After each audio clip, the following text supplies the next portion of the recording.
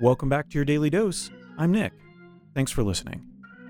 You can't spell confidence without confined, which is how I feel sometimes when I'm starting a new project. Am I going to be able to do this? Will it make sense? Will people get it? Will it be any good? I love my brain. Enjoy. So I started writing for the community paper. Yeah, again. I love that you're doing that. And it turns out I'm good at it. I knew that. I knew I would be, but there's always a paranoia whenever you're performing, whenever you're doing something creative, whenever you're coming up with whether it's a tagline or a headline or something like that, or like an entire story, you're just like, is it going to work again? Creation paranoia, absolutely. It doesn't matter how small it is. You're putting something new in the world, right? And you know that the world is going to have to react, and they're going to react either positively or negatively. So I feel that for sure. Now, let me ask you this. I don't very often hear you compliment your own skills.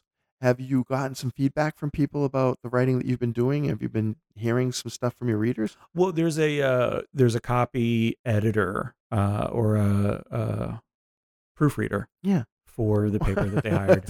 a little bit different. Copy editor and proofreader. And she always gives me these little compliments because she's like, it's so nice to read your copy again. And it's like, she never has any changes for me because I kind of know what I'm doing. And, for whatever reason, it doesn't even matter if somebody reads it and understands what the story is about. If I said everything correctly and there's no grammar changes, that's a win to me. It is passing muster. I remember having an editor when I wrote for Create Magazine, and I remember having arguments with that editor about certain things, particularly my headlines, because I create the headline first and then create the article around it.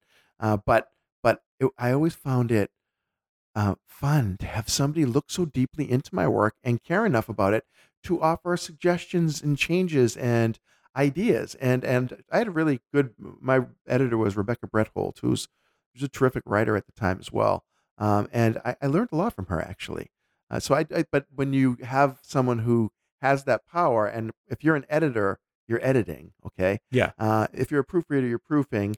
The thing is, if they could find something to criticize or to edit, they would. It's against their nature to say, "Well, this is good the way it is." So for you to get that, I get it. I mean, I think that's a high praise. Well, and I put myself out there. Somebody reached out about some copy for an ad agency, so freelance writing gigs, and I'm working on that. And it was just interesting to go back into that world for a little bit, where script writing and web writing, and they needed help with a proposal, so I'm going to help out with that. But it's all kind of like, being creative again. Getting back into a scenario where I have to self-police, my ability to sit down and write and get stuff done and not have somebody over my shoulder, not be in it. Like, I almost miss being in an office setting where somebody can see what you're working on, because it keeps me honest. Yeah, it does. It does. But you're creating. Okay. You're constantly creating. And I think you're such a good example of ideas meeting words, okay? Because you're an idea guy straight out. I mean, Can I just do that? You could actually. Where? Well, you have to get people to hire you. Crap. But I see this as a thing. You'd be a person that I would bring into a brainstorm session in a heartbeat, just because you think differently than other people do. But the thing that differentiates you even more is your ability to articulate those really weird thoughts. And I say really weird just because they're so new and fresh sometimes, and you intentionally make them weird sometimes. But to be able to introduce something genuinely fresh and new to somebody else's mind takes special words. Mm-hmm. And I feel like you're the epitome of a pitch man, if you will. Because you can have the idea, and then you have the means to communicate that idea so that it gets through the pores of people's brains. So much better than being an itch man, because I was that for a while. Yeah, well, you do all that work and you come up with scratch, right? Unbelievable. Nice.